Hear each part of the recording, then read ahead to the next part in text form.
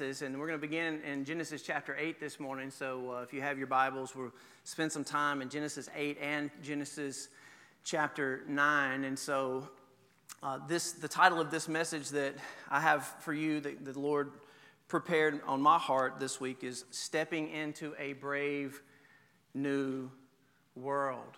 Stepping into a brave new world. You know, here we are, June, halfway through 2020. I don't think anybody could have predicted or imagined that we would be where we are as a culture that we are today. One of the things that 2020 has forced me to do is think about our children right now for just one moment. Imagine you're a teenager, you're a 12-year-old. I have both. Maybe you're younger than that. Think about what's going on in their head and their heart and their mind right now.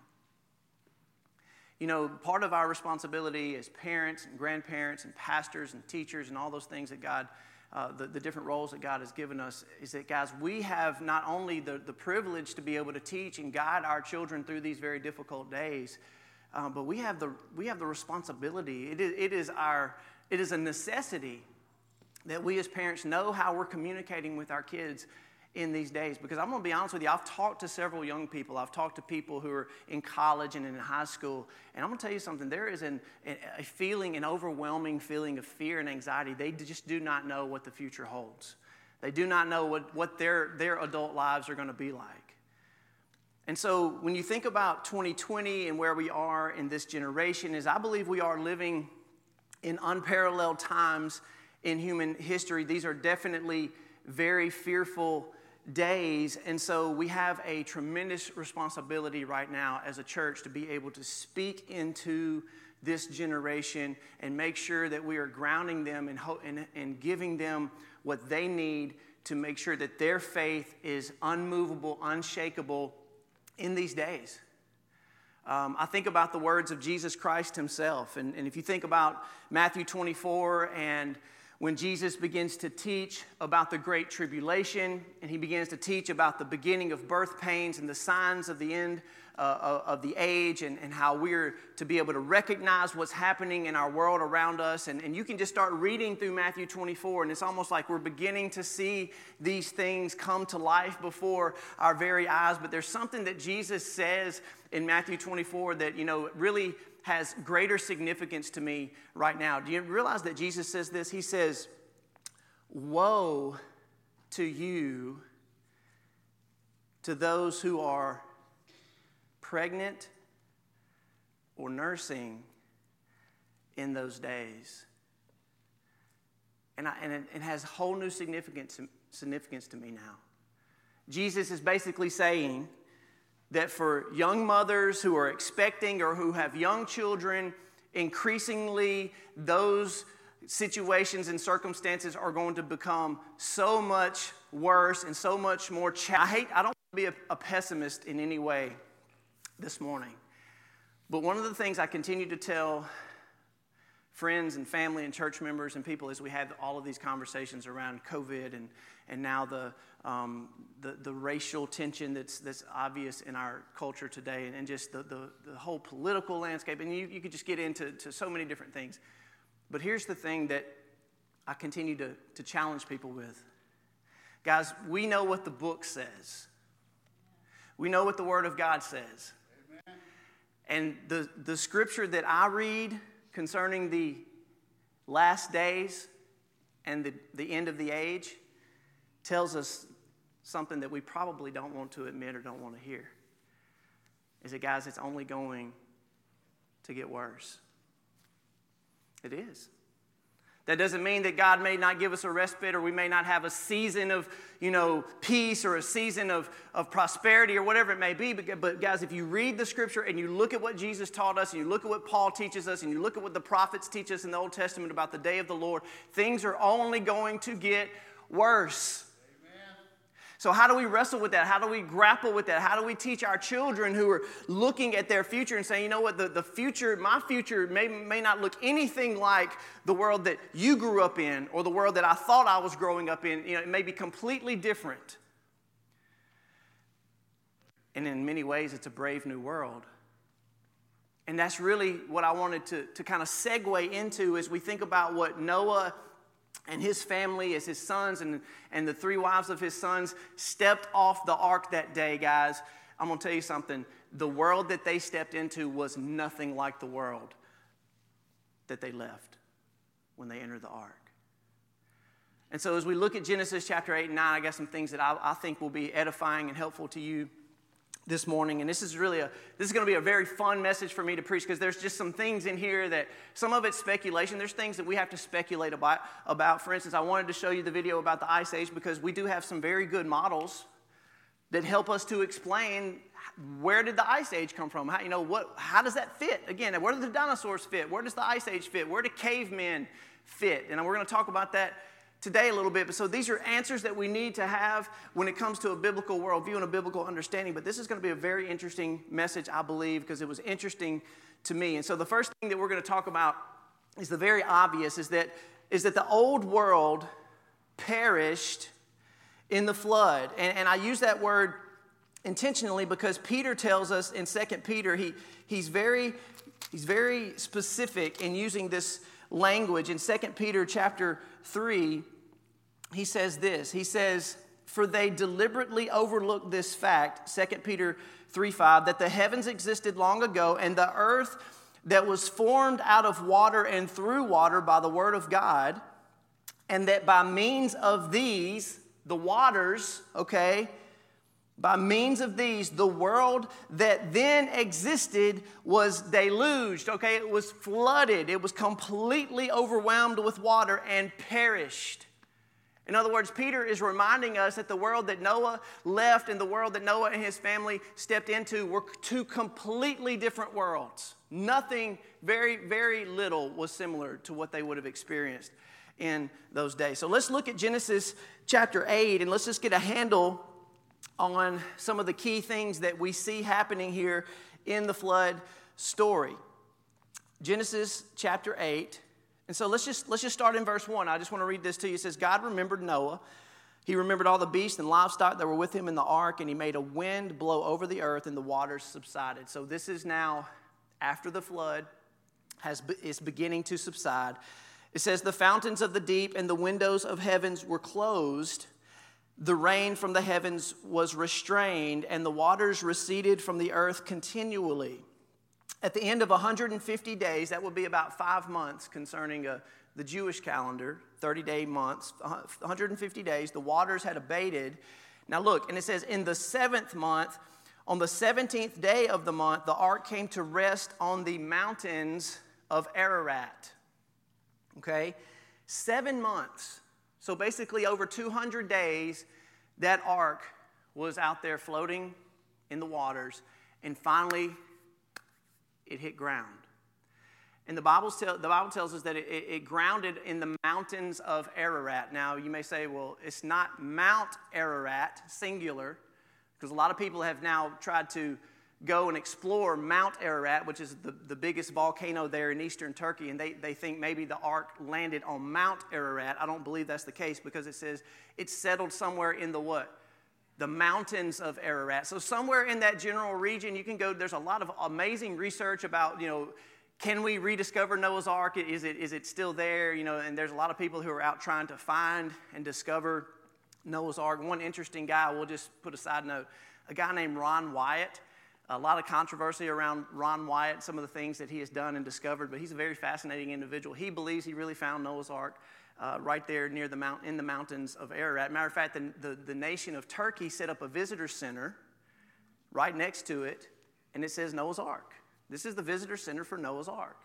It's very fascinating, some of the research and stuff that they've done, but now I'm not going to get off into that necessarily, but we do know that the ark did settle and finally hit land. So there it is, 210 days, it finally hits land, and guys, it took another 6 months. Think about that. Another 6 months for the waters to completely dry on the face of the earth, so that it was safe, and so that Noah and his family and the animals could finally step off of the ark. When it comes to the biblical time scale, the ark the flood was over somewhere around 2350 BC. give or take, depending on how you can look at some of the genealogies. But so we're talking 43 to 4,500 years ago is when the flood subsided. And so, again, looking at it from a biblical time scale, I hold to that young earth time scale. And so we're looking at, it's really not that long ago, even though 4,000 years is a long time, but compared to the evolutionary time scale, 4,000 years is really not that long ago. So there we go. The old world perished. And so the second thing is that, as I've already said before, Noah and his family stepped into a brave new world as humankind would be starting over from scratch. And let's think about that for just a second. They had to start over from scratch. Now, I'm going to give you some ideas about, again, some of this stuff is maybe speculation. Some of this stuff is conjecture where I'm just making an attempt to think, what would be different post-flood compared to pre-flood? Let me give you a couple of ideas. So, Earth's original landmass had changed in some way. As you saw in the video up there, that the huge fault lines around the globe, it's kind of like the Earth itself was just split in two, and you would have had massive tectonic activity. And I think that there's a good evidence that maybe some of the continent, maybe there was one supercontinent that split apart and began to collide with each other. And I think that happened very rapidly. Not over millions of years, but there's great evidence that this would have happened rapidly, and so the earth was divided in a sense. And that accounts for how the mountains ranges were formed. Guys, I don't believe Mount Everest and these huge, very high mountain ranges were on the earth prior to the flood. Those things happened rapidly. They were pushed up, as it were, as the tectonic activity happened over the flood. So now all of a sudden you have these huge mountain ranges, and you say, well, why is that important? Well, mountains are uninhabitable. They're natural barriers. You can't cross these mountain ranges. Plus, they change weather patterns as well, right? And so you had mountains. You have deep seas and ocean trenches that weren't there before. You have deserts that began to form, like the Sahara Desert. Look at Australia. 90% of Australia is nothing but a what? It's a desert. It's uninhabitable. And so there's places in parts of the world that became uninhabitable because all of these changes began to take place. And that's going to be important for us in just a moment as we get a little bit deeper into this. But you see that there would have been continual tectonic activity, volcanoes. Some believe that the magnetic field of the earth was disrupted. Some believe that the earth could have even got knocked off its axis a little bit. That would have changed the rotation of the earth. You know, again, some of these things are interesting to think about. You can go research them as I have, but we know the atmosphere changed. We know that weather patterns change, and we're going to talk about the Ice Age here in just a minute.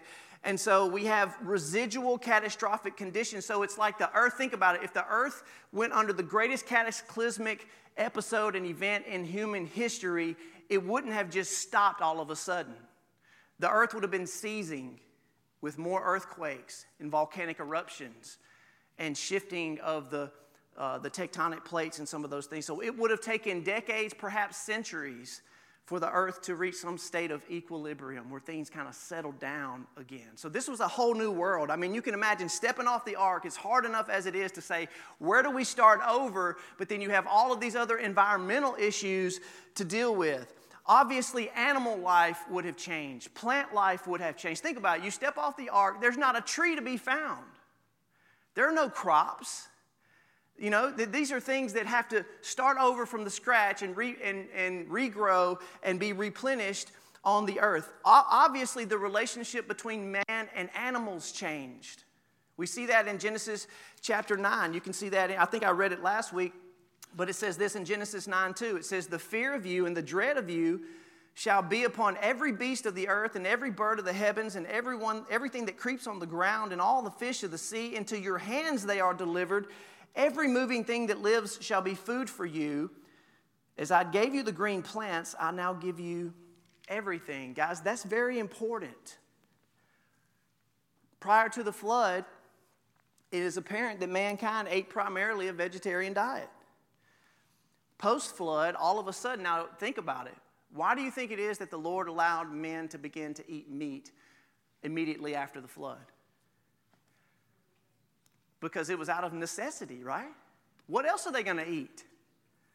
They had to have some type of sustenance. They had to have something to eat. They didn't have time necessarily to plant crops and build olive groves and do all these things. It takes time for seasons for these things to grow so that they can produce food for them to eat. They had to have something to eat right then, right now. So the Lord said, listen, I'm going to change some things up, and now you're going to be able to hunt and to fish, and you can eat the meat.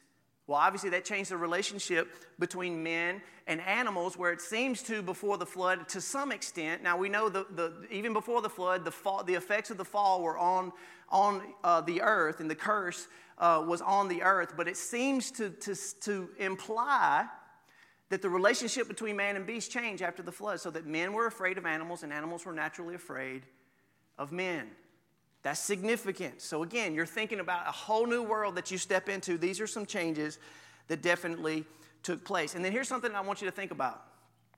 All the knowledge, all the human ingenuity, every piece of invention, every innovation necessary to reestablish human society and civilization was preserved on the ark. Noah and his 3 sons and their wives and his wife, they were the 8 people that were left. They were the only ones that were left, and they had to have retained any knowledge, innovation, invention, ingenuity, anything that would have been used to rebuild human civilization had to be preserved on that ark. It's fascinating for us to think about. And of course, those things were passed down to the next generation until the Tower of Babel, when the nations were confused and the languages were confused, and they were dispersed, and they would have taken this knowledge with them wherever it is that they would go. So it's pretty interesting. Now let's talk about the Ice Age for a second, because there is great evidence for an Ice Age, and a lot of people get hung up on this because they're saying, the Bible doesn't talk about an Ice Age. Well, I think the Bible does give some implications that there was a change in the climate. There truly was climate change in Noah's day. Real climate change, okay? Significant climate change. So there is substantial evidence that the earth endured an ice age for perhaps hundreds of years after the flood, okay? And the video kind of helped explain how this would have happened. Remember, hot oceans, volcanic activity, the oceans would have warmed. You had aerosols and dust in the atmosphere because of all the volcanic eruptions would have reflected some of the radiation from the sun. So you had cooling on the continents. You had warm oceans. They're giving evaporation, creating massive amounts of ice and snow to fall in the northern and the southern regions of the world. Guys, we still have evidence of the Ice Age today because we have the north and the south what? Poles. And there are still glaciers up in parts of Greenland and Canada and Siberia and those kind of things. So we still see evidence today. Something changed after the flood. And yes, there was an Ice Age. Listen to what it says in Genesis 8:22. If you have your Bible there. Genesis 8:22. And we read past these things sometimes, just breeze right past it without thinking about what it says. Genesis 8:22, it says, while the earth remains, seed time and harvest, cold and heat, summer and winter, day and night shall not cease. Now I'm going to talk a little bit about what that means from a spiritual perspective at the end, but right now I want to talk about it from a practical perspective. I want y'all to consider this for just a second. Noah and his family, in my estimation, experienced the very first winter. I don't believe mankind even knew what winter was before the flood. I think the conditions of the earth were optimal. They were perfect temperatures all year round. There may have been a little bit of, some cooling and some warming in different areas of the earth, but one of the things that we know is that even if you were to go to Antarctica today, which is a massive continent on the South Pole that is covered in what? Covered in ice. And there's people that are doing all kind of research down in Antarctica to try to figure out what is it about this mysterious continent on the South Pole. Was it ever inhabited by human beings? Well, as they begin to do excavations and digs in Antarctica, guess what they're finding in Antarctica? They're finding fossils of animals that lived in tropical climates, and they're finding plants and vegetations that could only grow in what kind of a climate? A tropical climate. Today it's covered in ice. There was a point in place in our past when Antarctica was probably a tropical climate. Today it's covered in ice.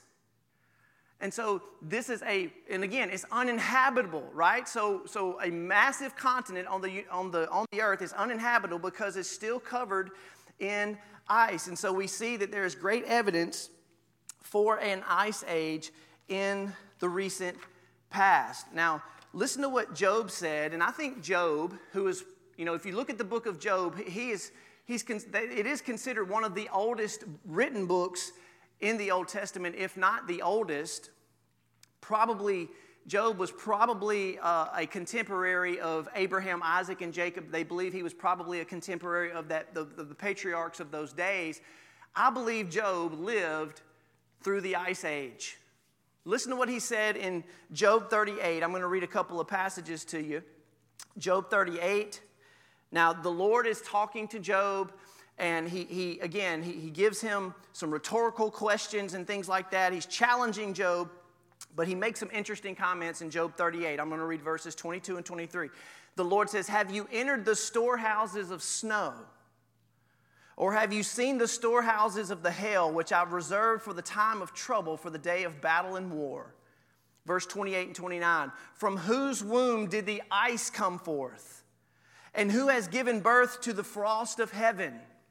The waters become hard like stone, and the face of the deep is frozen." It seems like to me that generation that lived in maybe the 200 or 300 years or more after the flood experienced massive climate change that produced this time called the Ice Age. Now, why is that important? Now, let's talk about cavemen for just a second. You see, an evolutionary time scale shows you that, there's apes walking on their knuckles, and then the next guy is kind of standing upright a little bit more, and then the next guy is, standing upright, and then they evolved into humans. And that's how we're to trace the human ancestry of the descent of man, or the ascent of man, whatever you want to call it, is that evolutionary theory proposes that mankind evolved from apes. Okay, that's common evolutionary theory. About 200,000 years ago, man became his own species and had evolved from some type of ape-like creature. And then when you see what the popular culture, how it portrays cavemen, is that they portray cavemen as what? Ape-like, right? Very primitive, knocking a rock up against a stone, beating them knocking the lady over the head with a club and dragging her to his cave and all this kind of stuff. I mean, that's the image of cavemen that we get, and they try to tie that into the evolutionary model. And guys, I'm going to tell you something. There were cavemen, but they were human. And let me tell you why. Let me explain from a biblical perspective why we can find caves all over the world that shows evidence that there were cave dwellers living in those caves. They painted on the walls. They have artifacts and stone and those kind of things. Think about it for just a second. You just get off the ark. The whole world has been changed. All of a sudden, you have different seasons and temperatures. Guess what? Before the ark, you could plant a garden any time of the year. All of a sudden, after the ark, you only have a limited what? Limited window to plant a garden. You have seed time and harvest. All of a sudden, you've got to figure out, the first thing that you've got to figure out, Noah and his family had to determine, okay, we got to find a place to live, we got to find some food, and we got to find some water. And every generation after that had a very difficult time to navigate the new world that they were living in, because they would have had to find shelter immediately. Guess what? When I'm getting off the ark and I'm a few generations removed from Noah and the ark, what's the number one optimal place to find shelter? I'm probably going to go find a cave. And I can find a place where the temperature is the same temperature all year round. I can be protected from wild animals now that are roaming about. I have a place to protect my family. I have shelter long enough for me to do what I need to do. And yes, they would have been probably working with tools and things like that were, in our perspective, primitive at the very beginning, because they had to do what they had to do and use what they had just to get by, just to survive. So the number one goal after the flood, guys, was simply survival. We just got to survive this thing until we can get in a better position and begin to rebuild human civilization. So that's the explanation for cavemen, but there's no such thing as some missing link between apes and men that we call Neanderthals or Cro-Magnon men or whatever it is that you want to say. Guys, these were human beings post-flood who are trying to survive. Amen. That's what the caveman explanation is really all about. It was a matter of life or death, limited food, they had to survive. It only makes sense, right? And so some of these things now, the reason I take time for that, because it puts everything into perspective from a biblical point of view, okay? Now, let's go back to Genesis 8. And I want to show you just a really neat little caveat here that I think will encourage you. Look at Genesis 8:6.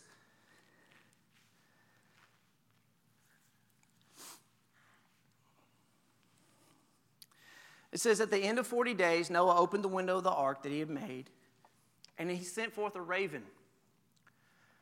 And it went to and fro until the waters were dried up from the earth. But then he sent forth a what? He sent forth a dove to see if the waters had subsided from the face of the ground. But the dove found no place to set her foot, so she returned. So he put out his hand and took her and brought her into the ark with him. And he waited another 7 days. He sent her out. She came back in the evening, and in her mouth was a freshly plucked olive leaf. Interesting. So Noah knew that the waters had subsided from the earth. And then he waited another 7 days. He sent forth the dove, and she did not return to him anymore. Now, guys, I love looking at the scripture literally, and I also love looking at symbolic application, spiritual application of the scripture. And I just couldn't help but recognize that the dove is unique in scripture. Some of you already know where I'm going with this, because there's another episode and another event in scripture that mentions a dove, and it involved the life and ministry of who? Jesus Christ. So let's just take a minute to turn there to Matthew chapter 3, because I think that there's something here that maybe gives us a little bit of a perspective of how God was at work with Noah and his family before the flood. Look at Matthew 3, the baptism of Jesus, verse 13. It says, Jesus came from Galilee to the Jordan to John to be baptized by him. John would have prevented him, saying, I need to be baptized by you, and you come to me? But Jesus said, let it be so, for this is fitting for us to fulfill all righteousness. Then he consented, and when Jesus was baptized, immediately he went up from the water. Okay, so you have water, the baptism of Jesus, and behold, the heavens were opened to him, and he saw the Spirit of God descending like a dove. Amen. And coming to rest on him. And behold, a voice from heaven said, this is my beloved Son, with whom I am well pleased. I believe that the releasing of the dove in Genesis chapter 8 can be symbolically taken as a representation of whom? The Holy Spirit. Amen. Now, if we remember Genesis 1, it says the earth was without form and void, and who was hovering over the waters in the face of the deep? The Spirit of God. He was there at the beginning, hovering, brooding like a bird. The language is almost like a hummingbird brooding as it takes a drink of nectar out of your little hummingbird feed. That's kind of, the Holy Spirit was just hovering over the waters, being ready, prepared for God and his creative work so he could empower and bring life to the earth through that. And here we are now. The earth has been completely deluged with water again. And I just don't think there's a coincidence that the Bible talks about Noah sending out a what? A dove to go over the waters, and at one point the dove did not come back. I believe symbolically what you see here is that the Lord is telling Noah and reminding Noah, my Spirit is going before you to prepare the way. My Spirit is necessary to bring renewal and rebirth and regeneration. Do you know that it's necessary for the Spirit to bring rebirth and renewal and regeneration, to replenish? That's exactly what was about to happen as Noah and his family stepped off of the ark. And guess what? It just so happens that there are 8 people who step off of the ark. And if you know anything about numerology in the Hebrew thought and Hebrew mind, the number 8 is directly associated with rebirth and new beginnings. And there's no coincidences in Scripture. And so here we see a beautiful picture as the dove was sent out ahead of Noah and his family. God was sending them a reminder, a visual reminder, just as Jesus was given a visual reminder of the Spirit descending upon him. God was saying, I'm with you, I'm going before you to prepare the way for you, and I will provide everything that you need. Verse 8:20. Look at verse 20, back up just a little bit. Genesis 8:20. Then, so the family gets off the ark. The earth had dried up enough for them to finally step off of the ark. And the first thing that Noah does is build a what? He builds an altar. Fascinating. He built an altar to the Lord and took some of every clean animal, of every clean bird, and offered burnt offerings on the altar. And when the Lord smelled the pleasing aroma, the Lord said, I will never again curse the ground because of man, and for the intention of man's heart is evil from his youth, but neither will I ever again strike down every living creature as I have done. Now, this is your principle for this, and I love it. Here's your spiritual principle for the day. If you didn't get anything else that you've gotten from so far today, please get this. You ready? Before Noah went to work, he stopped to worship. Now think about what I just told you. Everything had changed after the flood. Noah and his family, they are pressing, they're struggling. They know that they've got to find shelter, they've got to find fresh water, they've got to find some food, they've got to come up with the plan. If anything, Noah and his family, they had to get to work. They had plenty of work to do, did they not? And yet before Noah does any work, what's he do? He stops to worship. He stops to build an altar to the Lord. Now there's a couple of things here. Number one, the pattern of atonement is carried on post-flood.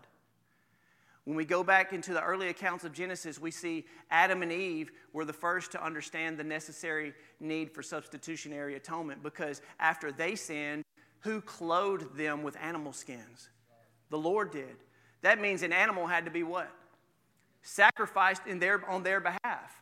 They understood they were guilty, they were deserving of death, but God sacrificed a substitute in their place so that they could be forgiven and restored unto God. We see that with Cain and Abel. Abel brings the fat offerings of his flock to offer on the altar to the Lord, which is an acceptable sacrifice. And here we see in Noah also carries the pattern of atonement to his children so that that pattern can be continued on through Abraham, Isaac, Jacob, ultimately all the way to the children of Israel, but here and ultimately to the cross of Jesus Christ. That's the picture of atonement. But we see here a very important principle, guys, and I'm going to share it with you because I struggle with this. How many of us, we wake up and we get our calendars out and our phone starts to go off, we turn on the TV and we hop in the car and we grab our coffee to go and we hit the ground running every single day, and we know we have so much work waiting for us to do, and it just seems like we get in the hustle and bustle and the business of life, and we haven't stopped for 1 minute just to say, here I am, Lord. Here I am. I know I have my mission every day. I know what I want to do every day. I know I have my plans and my schedule and my calendar and all the work that I have to do every day. But how many times do I stop and do we stop and say, Lord, not my will be done, but yours? Maybe you have something radically different for me to do today, Lord. I don't know, but unless we're putting ourselves in a position daily to worship the Lord, to be still before God, and to seek Him before we go to work, guys, sometimes I think we have missed so many of God's most tremendous blessings in our life because we simply go to work before we stop to worship. Our priorities are upside down. Amen. That's why Jesus said it this way. Don't worry about what you're going to eat. Don't worry about what you're going to wear. I know what you need. Even the pagans run after those things. But what did Jesus say? He said, but I need you to what? Seek first the kingdom of God and His righteousness. And all these things that you're worried about, day-to-day living, all that will be given unto you. I will provide for you. Amen. It is the test of faith that we have every single day to say, God, do I trust you enough to know you will provide for me if I put you first? He said, don't worry about tomorrow, because tomorrow has enough what? It's got enough trouble of its own. If we hadn't learned that in 2020, I don't know what else we've learned, right? I don't even know what tomorrow is going to bring anymore, right? Don't even worry. Don't be anxious. Don't be anxious about your life. Don't be anxious about these things. We go to keep our priorities straight, which is to keep God as a number one place on the throne of our heart each and every single day. Amen. I'm going to mention this because it's a little side note. I was thinking about Noah building an altar. You know, you kind of got the picture of the arks in the background, and the earth has finally dried up enough, and you kind of have the rainbow in the background. We'll get to that in maybe a week or so. And he builds this altar, and he dedicates the earth, the new earth, the post-flood earth, he dedicates that to who? To God. He's saying, Lord, I have nothing without you. I can't do any of this without you. I'm going to stop and put you first. I'm going to want to approach you and in the acceptable way. I want to have communion with you. I want to hear from you. I want to walk with you. I want to talk with you. This is Noah's example. It made me think of a couple of examples about our nation's history, to be honest with you. Guys, no matter what you think or whatever you've been taught in revisionist history, guys, there were some people who came to this land, colonial settlers, pilgrims, whatever you want to call them. And I'm going to tell you something, guys. They claimed this land in a very unique and special way for the gospel of Jesus Christ and for the glory of God. Amen. Now, I know in today's culture and politically correct culture that history is being rewritten because they want us to believe that these settlers and pilgrims were nothing more than a bunch of thieves and robbers who brought diseases and killed people and just created all this kind of chaos. And you know, was some of that stuff happening during the colonial period and the settling period? Yeah, some of that stuff definitely happened. But I want to give you a couple of examples that are interesting to me. I thought it might be interesting to you. Think about what happened in Jamestown, 1607. The first Virginia settlers landed in America, April 1607. What's the first thing that they did? They erected a what? A wooden cross on the shore. They fell down on their faces. And Reverend Hunt led the 149 men of Virginia Company in prayer, thanking God for their safe journey and recommitting themselves to God's plan and purpose for the new world, which was ultimately to bring the gospel of Jesus Christ to a new people. Amen. Fast forward to 1620 with the Pilgrims in Plymouth Colony. They had left political oppression in England and in the Netherlands, and they go, and here's their statement of faith. They want to freely worship God, they want to raise godly children, and they want to share the truths of the Christian gospel with others. And so they land here on Plymouth Bay, and when the Pilgrims came ashore, the first thing that they did is fell to their knees and thanked God, of reaffirming their continuing reliance upon Him. They had plenty of work to do. They had a whole new continent to settle. But these men and women, uniquely, sovereignly, providentially chosen by God, they worshiped. And there's no mistaking, guys, and you can say whatever you want to say about the United States of America, but it has been the greatest, most blessed and free and prosperous country that I believe has probably ever graced this world.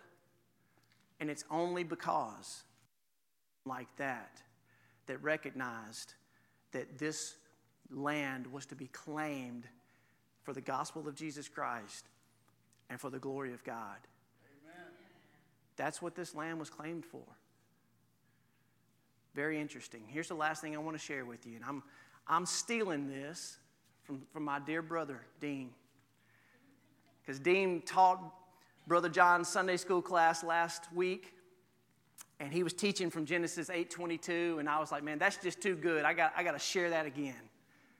And so, Brother Dean, I hope that you don't mind, but look, in Genesis 8:22, here's what I want you to do. This is very practical stuff, guys, and I think this may help all of us put this whole thing into perspective. Where we are today as a church, as a country, as individuals, as a community, everything right here really applies to what is said here in Genesis 8:22. Now, I just shared Genesis 8:22 with you to give you some evidence that Noah and his family probably experienced the first winter. There would have been now seasons of planting and harvesting, that it would have been much more difficult to grow food in the post-flood world. All those things are true, but now let's take it from a symbolic perspective. Is that just as certain as the seasons will change, we are sure to experience different spiritual seasons in our life. Amen. Let's talk about them. You ready? Genesis 8:22. While the earth remains, seed time. Seed time. Makes me think about Jesus, right? The sower and the what? And the seed. That we are called as God's witnesses, we are called as disciples and followers of Jesus Christ, that our primary responsibility while we are on this earth is to sow seeds of the gospel.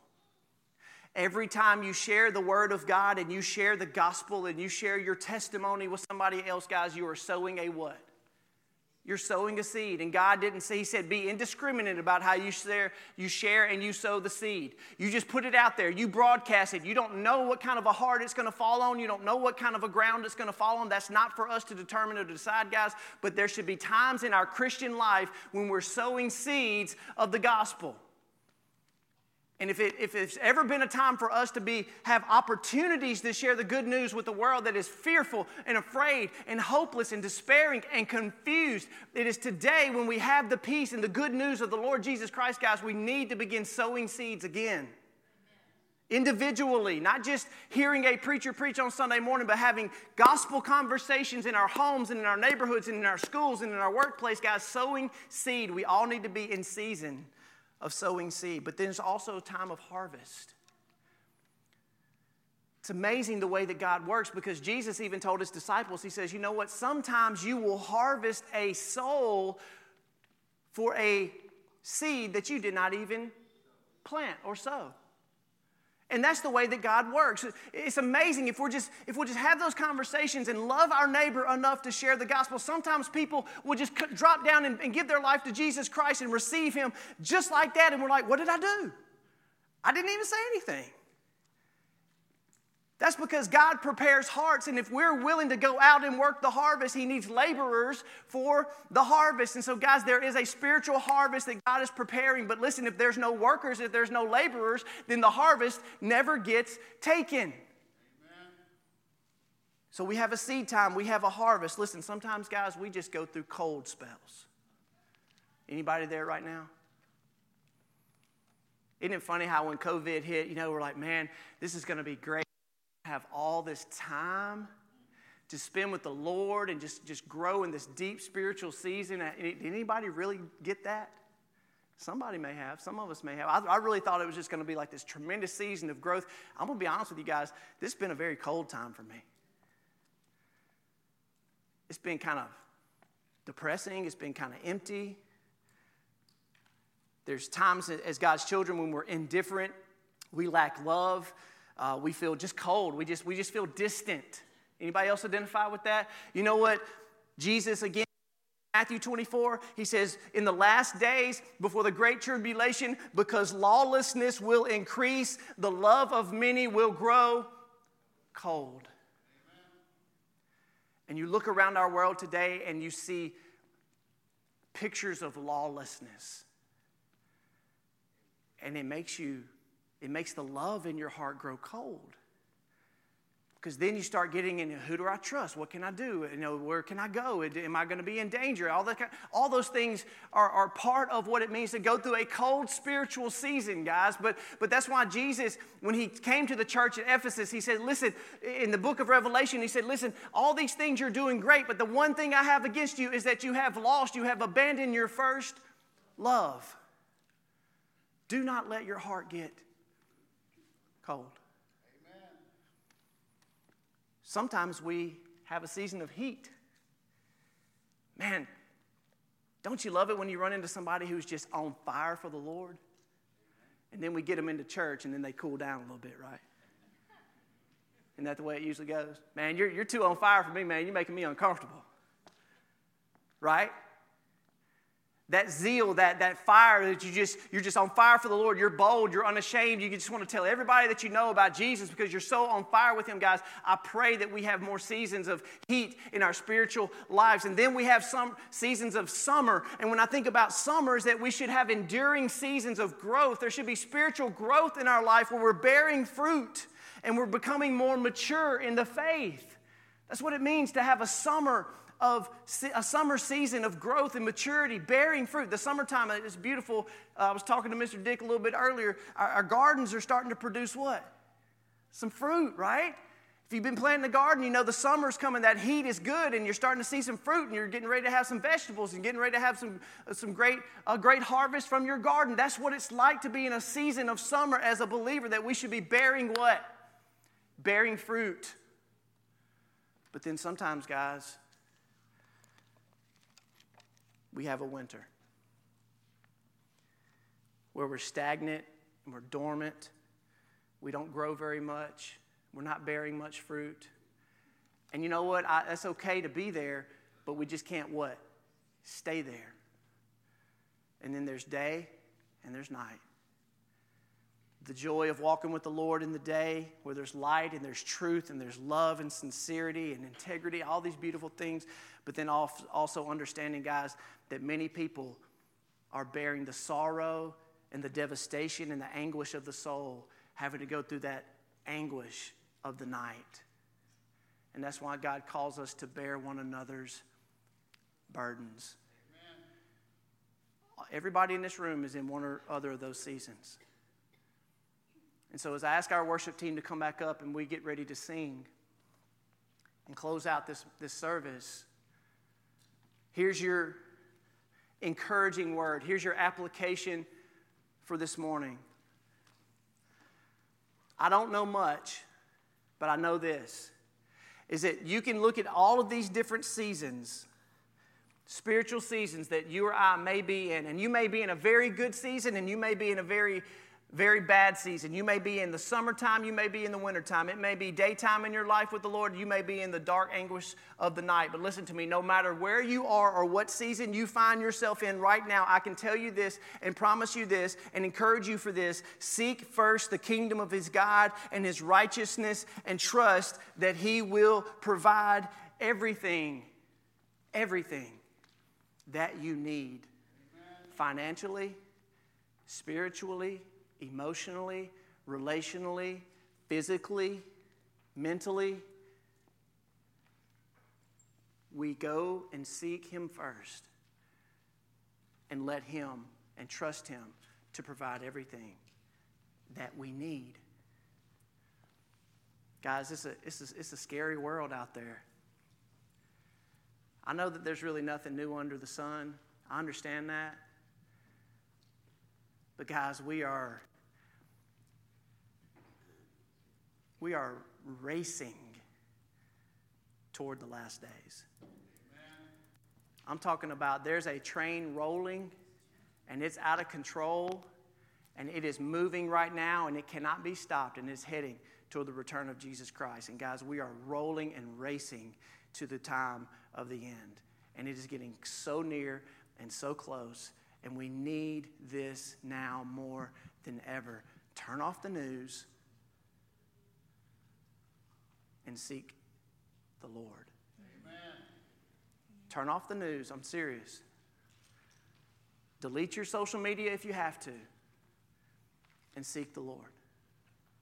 We need Him now more than ever. Guys, if you need to come pray, if you need to pray where you are, if you need counsel, if you need to talk, whatever it may be, I never want to leave this place without giving you the option to be able to either come to faith in Jesus Christ. Maybe you need to trust Him for the very first time. Maybe you're experiencing a season of night or darkness right now or cold. Maybe you just need encouragement. I don't know. Maybe you want to share testimony. Maybe you need counsel or prayer. Guys, we're here for this time, at this time, for you to get what you need before you leave this place, right? I want you to know that. So I'm going to pray and we're going to sing, and I'll be right here up front if you need me. Father God in heaven, I want to thank you. Thank you, Jesus, for your presence, for your peace, for your provision. Give us faith to trust you, Lord, when we look around and there's confusion and fear and anxiety and chaos and there's so much work to be done and everything is so overwhelming right now, God. All I know to do is to be still. Daily, Lord.